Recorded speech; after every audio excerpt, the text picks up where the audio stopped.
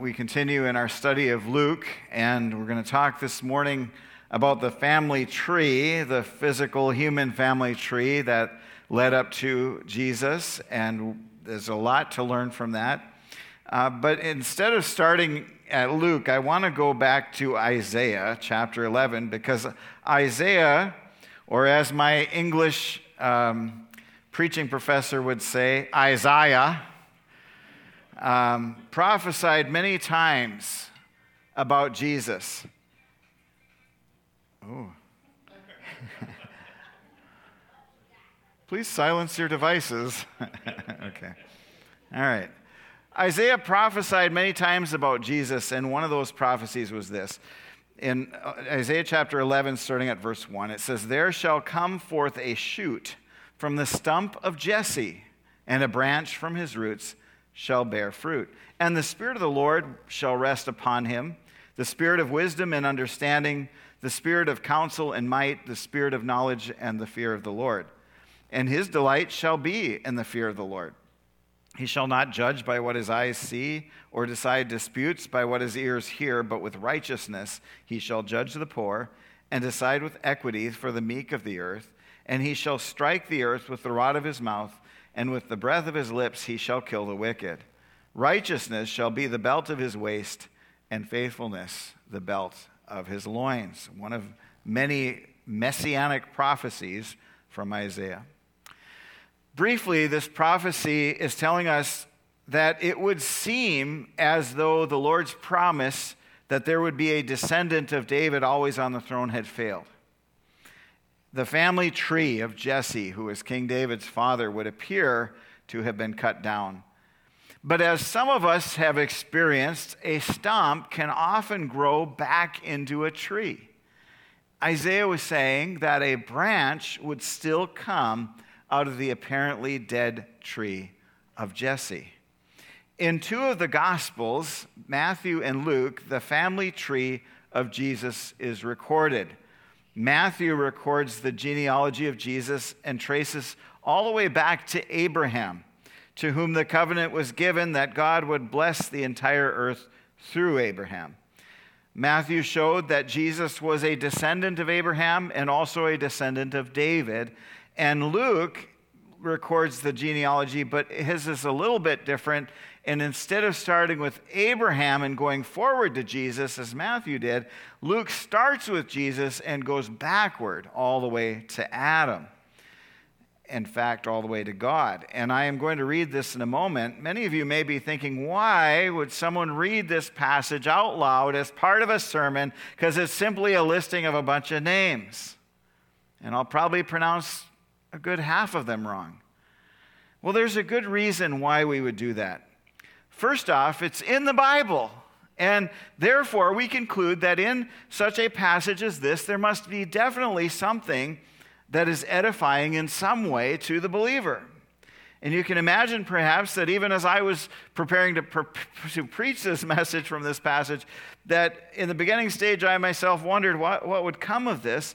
But as always ends up being the case, there's actually much here to encourage us as we look into the genealogy Luke provides. So we have a big idea and a few points this morning for us to sort out. And the big idea is that there is much to encourage the believer in the genealogy of Jesus. And three things that may encourage us in this passage are, number one, that genealogies are actual historical evidence. Number two, that God uses very imperfect people. And number three, that God's salvation is perfectly planned and executed. And so let us look at Luke chapter 3, verses 23 through 28 or through 38. It says this: "Jesus, when he began his ministry, was about 30 years of age, being the son, as was supposed, of Joseph, the son of Heli, the son of Mathat, the son of Levi, the son of Melchi, the son of Janai, the son of Joseph, the son of Mattathias, the son of Amos, the son of Nahum, the son of Esli, the son of Nagai, the son of Math, the son of Mattathias, the son of Simeon, the son of Josek, the son of Joda, the son of Joanan, the son of Risa, the son of Zerubbabel, the son of Shealtiel, the son of Neri, the son of Melchi, the son of Adai, the son of Qasim, the son of Elmadam, the son of the son of Joshua, the son of Eleazar, the son of Joram, the son of Mathat, the son of Levi, the son of Simeon, the son of Judah, the son of Joseph, the son of Jonam, the son of Eliakim, the son of Melei, these are easy for me to say, right?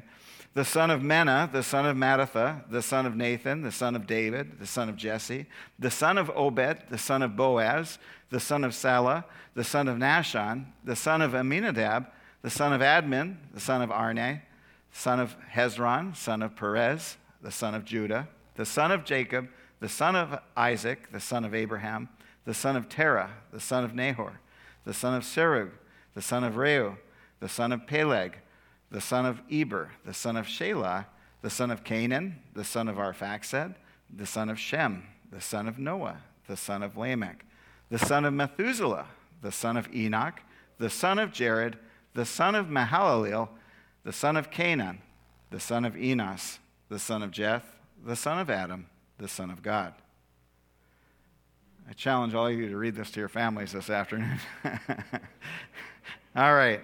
So again, our big idea here is we could read that and say, what was that? Just a bunch of names. There is actually much to encourage us as believers in this genealogy. Again, I'm going to go through these, that they contain historical evidence that God uses imperfect people and that God's salvation is perfectly planned and executed. Now, if you haven't spent very much time at all reading things like systematic theologies or church history or something on church ethics, you've probably come across the name of Karl Barth. Karl Barth lived from 1886 to 1968. He was a Swiss Reformed theologian, and Barth is best known for his epistle to the Romans, which was a commentary he did on the book of Romans. Also, his involvement in the confessing church, and especially his unfinished multi-volume theological summa called Church Dogmatics. Barth's influence expanded well beyond the academic realm, all the way into mainstream culture, leading him to be featured on the cover of Time magazine in April 1962. So Barth is considered very influential. He was inspiration to many people, some of the names you would recognize, like Dietrich Bonhoeffer. One of his inspirations was Karl Barth. And so Karl Barth had a great impact on church ethics, on other important areas of Christian faith. And people wanted to know what Barth was thinking. He was in his time, as some of us regard today, John MacArthur or R.C. Sproul. He was very intellectual, and yet he could communicate to even people who were not as educated as he was. So when Karl Barth was once visiting an American university, many people came because they wanted to ask him questions. So just as many Christian conferences today, they have these Q&A sessions, right? Question and answers. And people will line up to ask their favorite preachers questions. And this is exactly what happened with Karl Barth when he visited the U.S. So one student got his golden opportunity to ask a question of Karl Barth. And the question was a great question. And the answer Barth gave was, in my opinion, simply powerful. I don't know about you, but I have sometimes imagined if I had a conversation with some person who was at the top of their field, what would I ask them? And if you had one great shot at a question to ask someone you greatly admired, what would it be? I've had many mock conversations with great people in my mind. What would I ask if I could ask one question of Martin Luther or Charles Spurgeon, or even the governor or the president? How would I use my one shot to ask a question?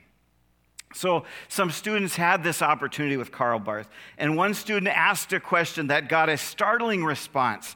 The question the student asked Dr. Barth was this: Dr. Barth, what is the most profound thing you have ever learned in your study of theology? Great question, right?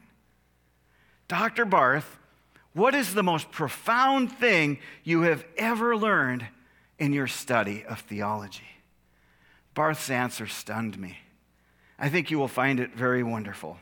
I think that his answer will cause most of you a profound moment when you hear what Barth found to be the most profound thing he had ever learned in his study of theology. And I'm going to give you his answer, but you'll have to listen to the rest of the sermon first. His answer, I believe, can sum up for us what a wonderful truths are found throughout Scripture. And in particular, our passage of study today, this little passage with all these names, this list of people who were somehow in the lineage of Jesus. I want to mention quickly that Luke tells us Jesus was about 30 when he began his ministry. So this is the first part of the genealogy. He talks about this age. He was about 30. Now, students of the Bible will be aware that the age of 30 was often an age when important biblical figures really began their ministry or their mission. Joseph is an example of this. In Genesis 41, we see it says Joseph was 30 years old when he entered the service of Pharaoh, king of Egypt. And Joseph went out from the presence of Pharaoh and went through all the land of Egypt.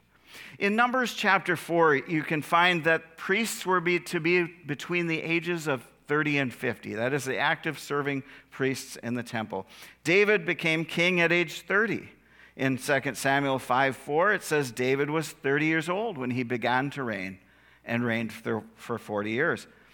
Ezekiel was also 30 when his ministry began. Ezekiel 1:1, in the 30th year, in the 4th month, on the 5th day of the month, as I was among the exiles of the Chebar Canal, or I get all those names now, I'm not talking right. Okay.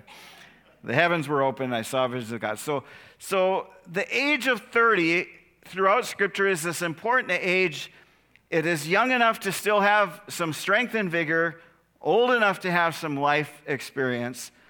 I can't imagine being a pastor personally when I was 20. I still had a lot to learn, and I still have a lot to learn. So, reminder of that big idea we have, that there's a lot to encourage the believer in this genealogy of Jesus. And the first point is that genealogies have actual historical evidence. So the first point is going to be a little more brief. I debated getting into a lot of very technical things about why Matthew and Luke had different genealogies, but frankly, a lot of it is kind of in the weeds kind of stuff that many of us would be a little bit bored with. But let us say at least that Matthew and Luke had different concerns, different points they were trying to make. Neither of these genealogies included every single descendant of Adam who was in the line leading up to Jesus. They both highlight certain people in the line, but not the same people. Now, the use of language for these authors when they say the son of is not to be taken in the same literal sense as we would today. For example, my great-great-grandfather was the Reverend Kolbein Hovde, and my grandfather was Valdemar Hovde, and my father is Daryl. We would not say Jason, son of Kolbein. We don't say it that way, but sometimes it was done that way in biblical historical accounts. So in many historical accounts, the important thing is not to give every single name, but to establish a line of heredity. So while it may be important to our families to know each person in the line to others, that might not seem as important. So if someone were someday telling the stories of my daughters, they may decide I'm not important to the story, and they may skip me altogether. Maybe that seems rude, but if we were to record every single person in a long family line, it would take a lot more time and paper to do so. So both Luke and Matthew chose certain people that they found significant in the line of Jesus.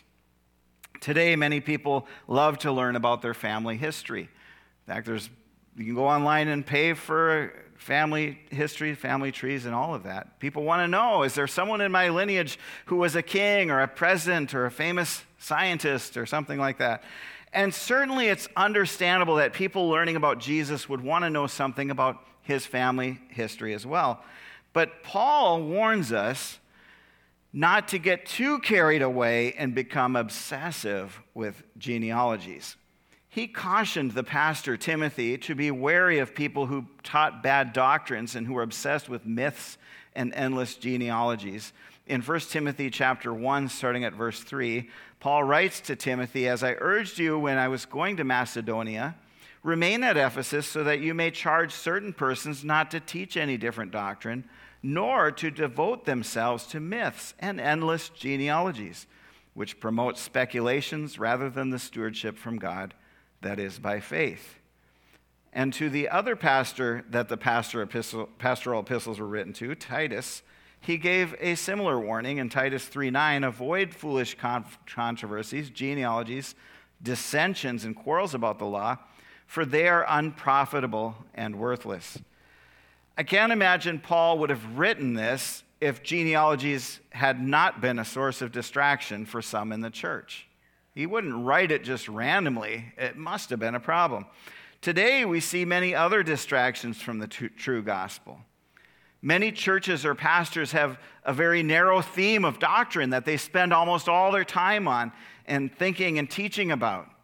And for some, it's the end times. For some, it's Israel. For some, it's some charismatic experiences. But any church or pastor who concentrates very heavily on one pet topic and does not teach the whole counsel of God will usually end up off track and wacky, right?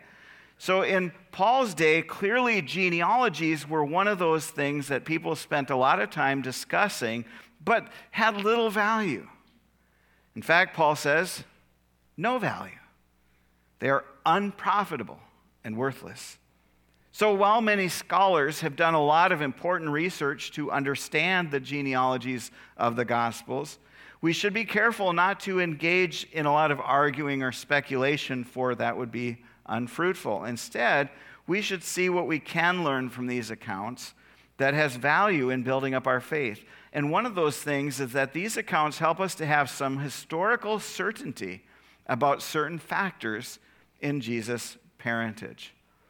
When the Gospels were written, it would be easy for people at that time to have checked out these genealogies to see if they were true. Just as if you were checking my lineage, perhaps you could say, it's not important who his father or grandfather is, although it's important to me. You might instead say he came from the line of Kolbai and Hovdi.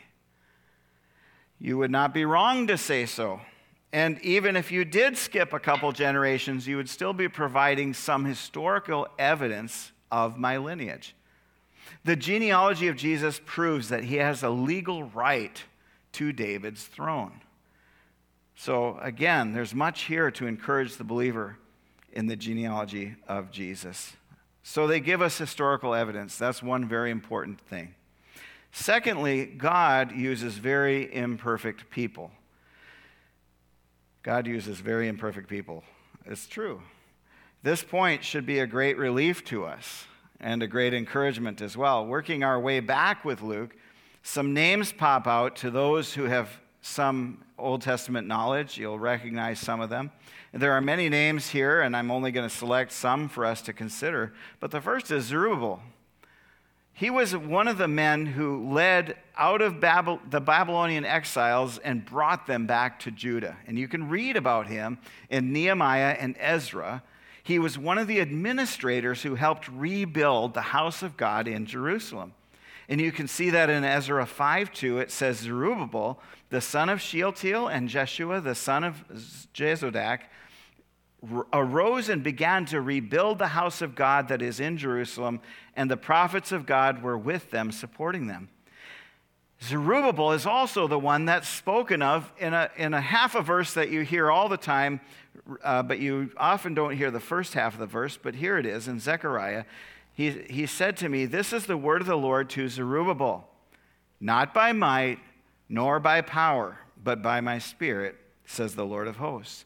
Who are you, O great mountain? Before Zerubbabel you shall become a plain. And he shall bring forward the top stone amid shouts of grace to it." What's he talking about? He's talking about how Zerubbabel helped to rebuild the temple. Then the word of the Lord came to me, saying, the hands of Zerubbabel have laid the foundations of this house. His hands shall also complete it. Then you will know that the Lord of hosts has sent me to you. For whoever has despised the day of small things shall rejoice, and shall see the plumb line in the hands of Zerubbabel. And it goes on from there. So how did Zerubbabel accomplish the rebuilding of the temple? Was it in his own strength? Or by his political power? No, by the Spirit of God. So in the line of Jesus is a man who, like Jesus, led people out of captivity and revered and built up the house of God, and who was also filled with the Spirit of God. Now, many names in the genealogy Luke gives are familiar names, but probably not the person you're thinking associated with that name. Just like today, families recycled a lot of names, right? So for example, as you're reading in Luke, this part of the genealogy, you'll see names like Joshua, Levi, and other names that are not necessarily the one you're thinking of when you're thinking of those names. Just remember, there's reused names there too. Now, if we move down to verse 31, we see some familiar names that are the ones we probably think of.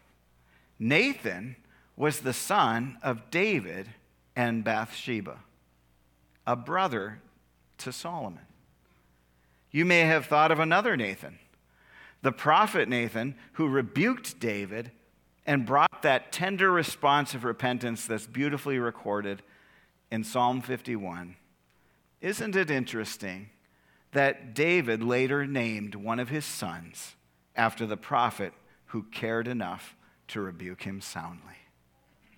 And of course, David himself is in this lineage.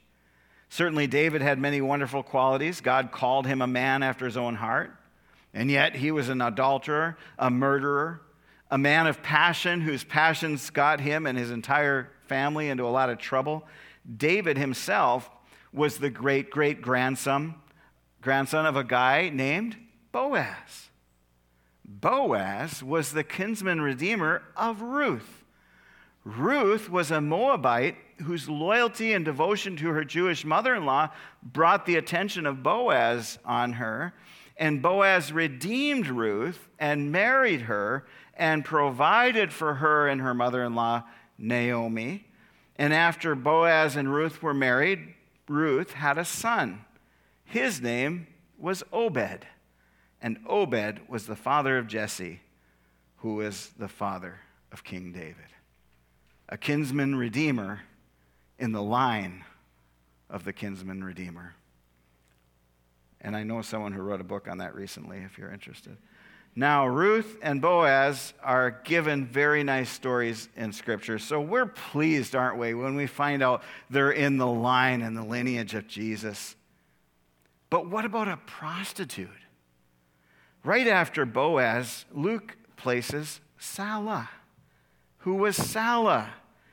The only thing we know about him is that he was married to Rahab. Matthew records that in his genealogy, though he uses a variation of the name, Salmon. And Matthew even includes Rahab's name to make sure everyone knows exactly who he's talking about. Who was Rahab but a worldly woman who was saved by faith alone? Her faith not only saved her and her family, but also she was given further grace by being in the line of Jesus. To mention a few more of the names, we see Aminadab, who was the head of the tribe of Judah during the time of wandering in the desert. We see Judah, who took the law into his own hands. We see Jacob, who cheated his brother. We see Isaac and Abraham. We see Noah, and all the way back to Adam. And now Luke ends this with Adam, the Son of God. And indeed, Adam was a son of God, as all people are children of God in the sense of his being our creator. But Adam is not son of God in the same way Jesus is son of God. Jesus is the second Adam. Jesus is the Son of God from eternity past. He was not created as Adam was, but was there at the creation. And as you consider many of these characters in the line of Jesus, consider how many of these people in this list people would say, they can't serve that position.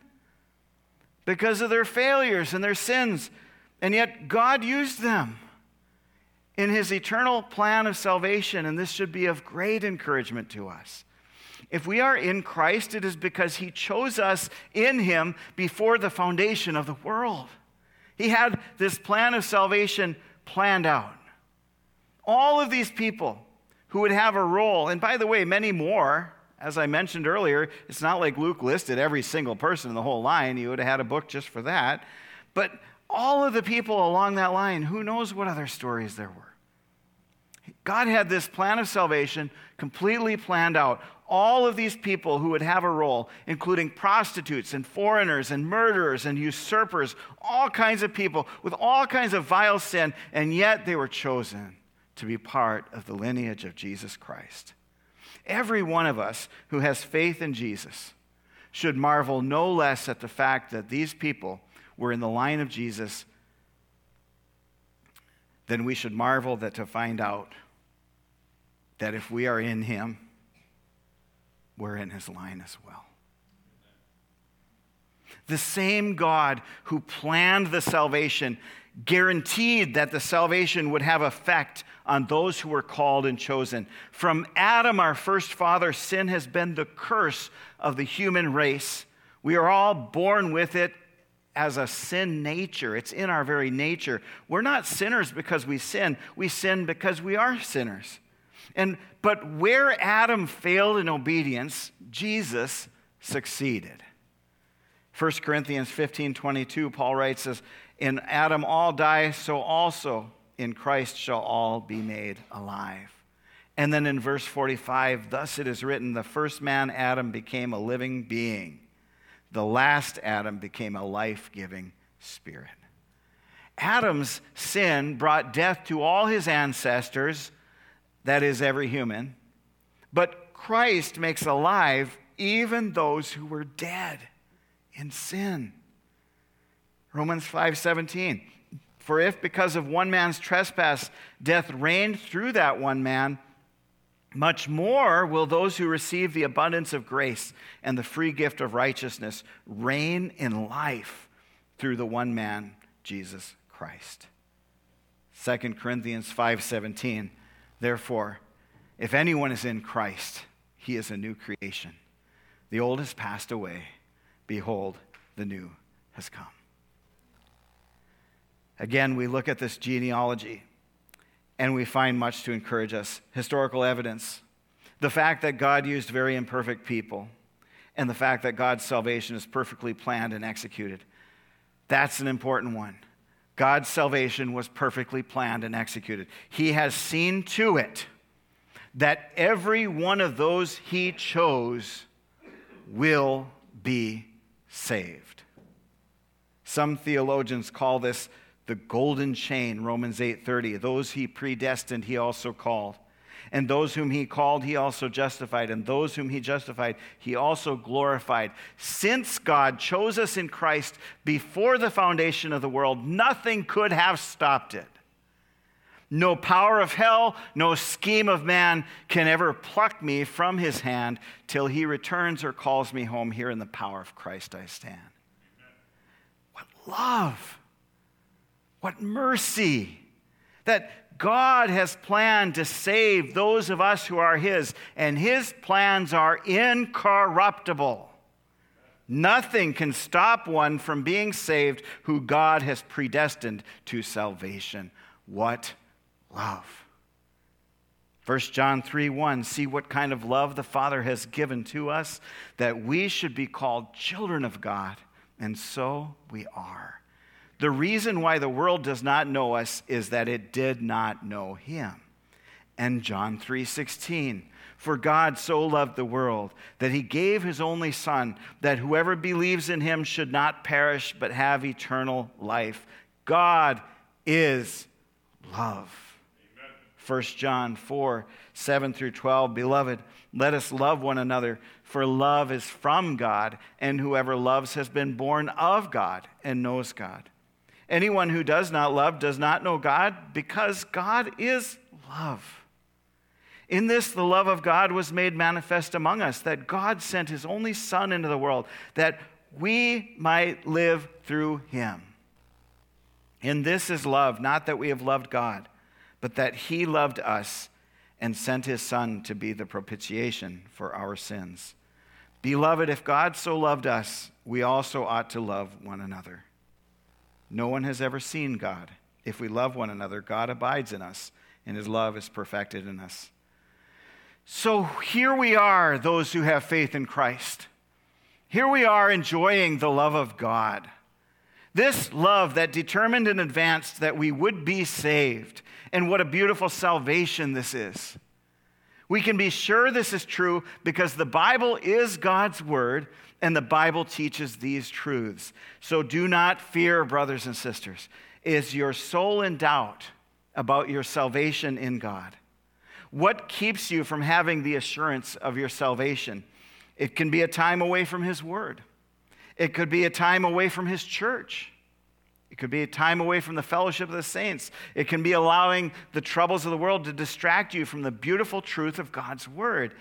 Why should you doubt if your salvation will be sure? If you are in Christ, he intercedes for you constantly. None of those who are his are lost. And Hebrews 7 tells us that he holds his priesthood permanently because he continues forever. Consequently, he is able to save to the uttermost those who draw near to God through him, since he always lives to make intercession for them. If you are in Christ, he prays for you and intercedes for you with the Father constantly, all the time. And Christ is the only way to salvation. You will find it in no one else. John 14:6, Jesus said to him, I am the way, the truth, and the life. No one comes to the Father except through me. Believer, if you can understand predestination and election, you will find great comfort in this. The Reformers boldly declared that the way to become more and more sure of your salvation was to understand the doctrine of election.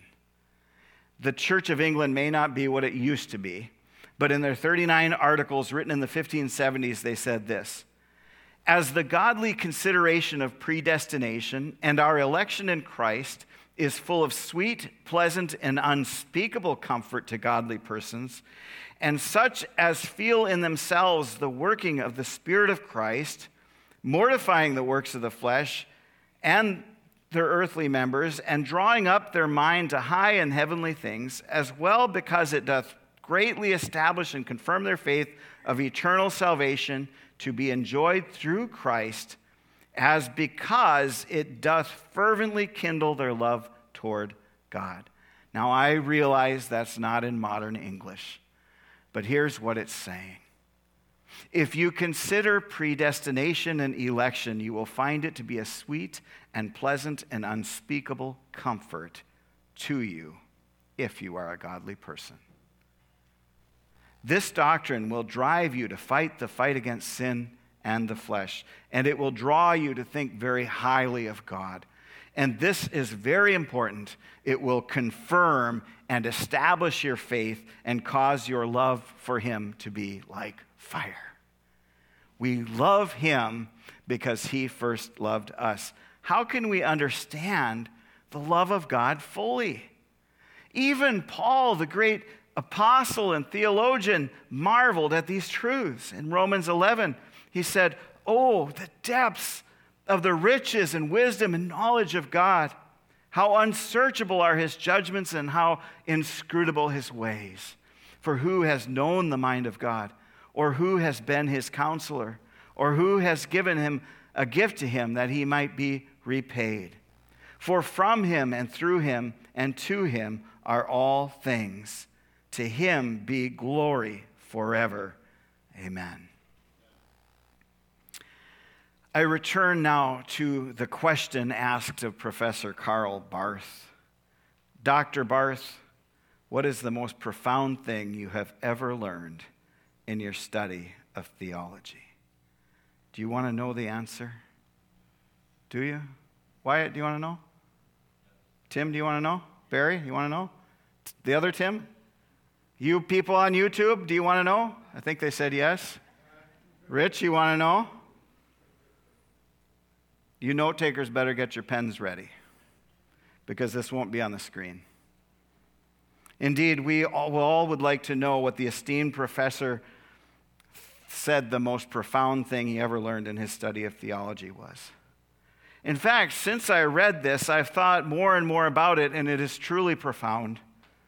You could think about Barth's answer every day for the rest of your life, and it would still be profound. Dr. Barth, what is the most profound thing you have ever learned in your study of theology?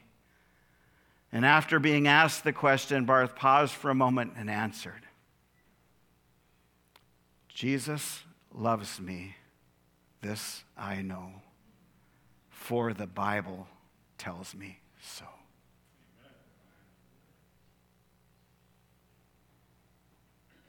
Is this profound to you? You see, nothing is more profound than what is profoundly simple. How do we fathom the love of Christ? How do we know it to be true? The Bible tells us so.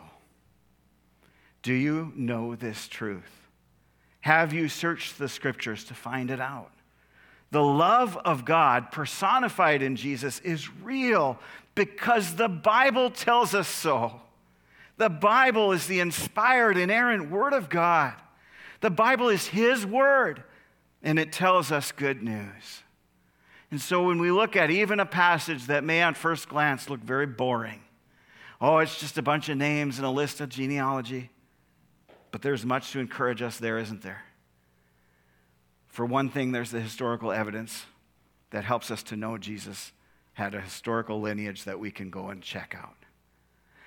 Number two, that God uses very imperfect people, and you ought to all say, thank goodness for that. And number three, that God's salvation is perfectly planned and executed. So if your own assurance in your salvation is wavering, may I suggest, as if I were a doctor offering a prescription, that you spend time reading God's Word.